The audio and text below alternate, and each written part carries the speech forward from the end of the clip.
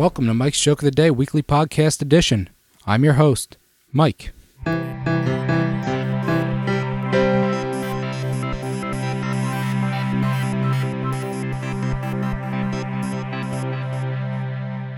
Thanks for joining us today. This is the first podcast in Mike's Joke of the Day Weekly Podcast Edition. If you are a Mike's Joke of the Day aficionado getting either the email edition or the live edition daily during the week, then this is all going to be redundant for you, this particular episode. So you might want to wait till next week's episode when there's actual jokes that are being told so that you can listen to it then.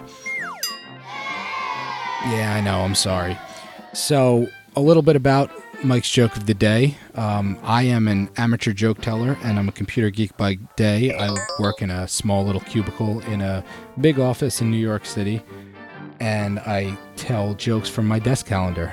This all came about because this past holiday season, I had asked everybody that I could possibly think of to get me a desk calendar because I figured that a single desk calendar would get pretty boring about a month in, so I wanted to have as many desk calendars as possible so I could have as much variation throughout the year to keep me occupied. Unfortunately, everybody that I told to get a desk calendar to, I also told them that I told everybody to get me a desk calendar. So as a result, nobody bought me one, figuring that somebody else had gotten me a calendar already and their gift wouldn't be special enough. I did get one single desk calendar, and that is the Joke of the Day desk calendar. So starting in January, I started reading these jokes to myself, and I quickly realized that they were so bad that they needed to be shared with other people.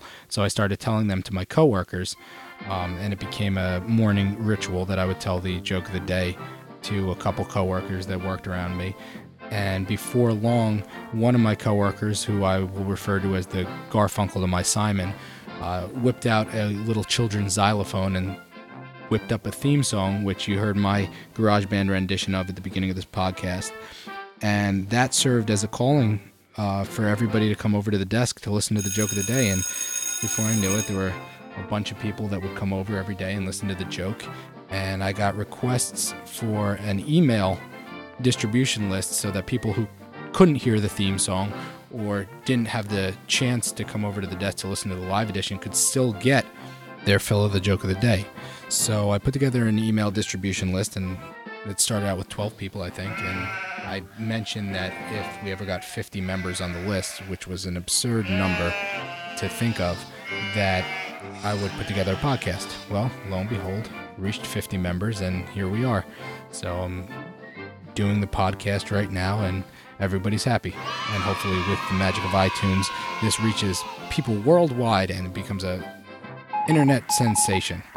So the format of these jokes, basically we have two different types of jokes. We have conversations and non-conversations.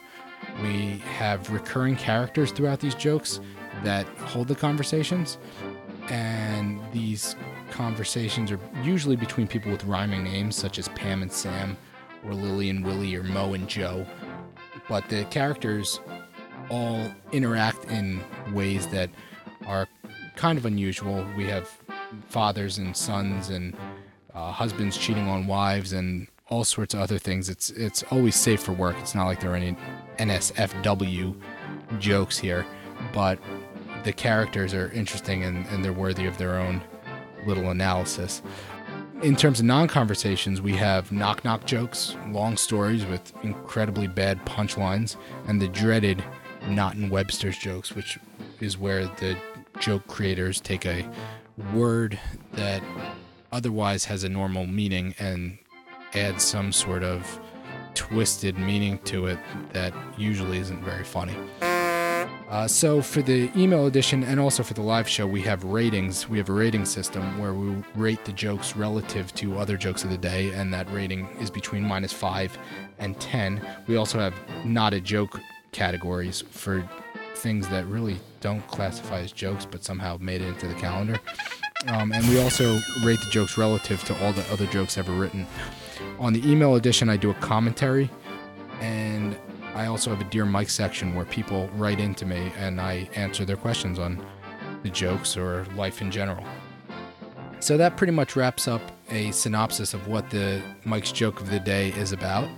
And I hope that you enjoy this weekly podcast edition. And thank you for listening.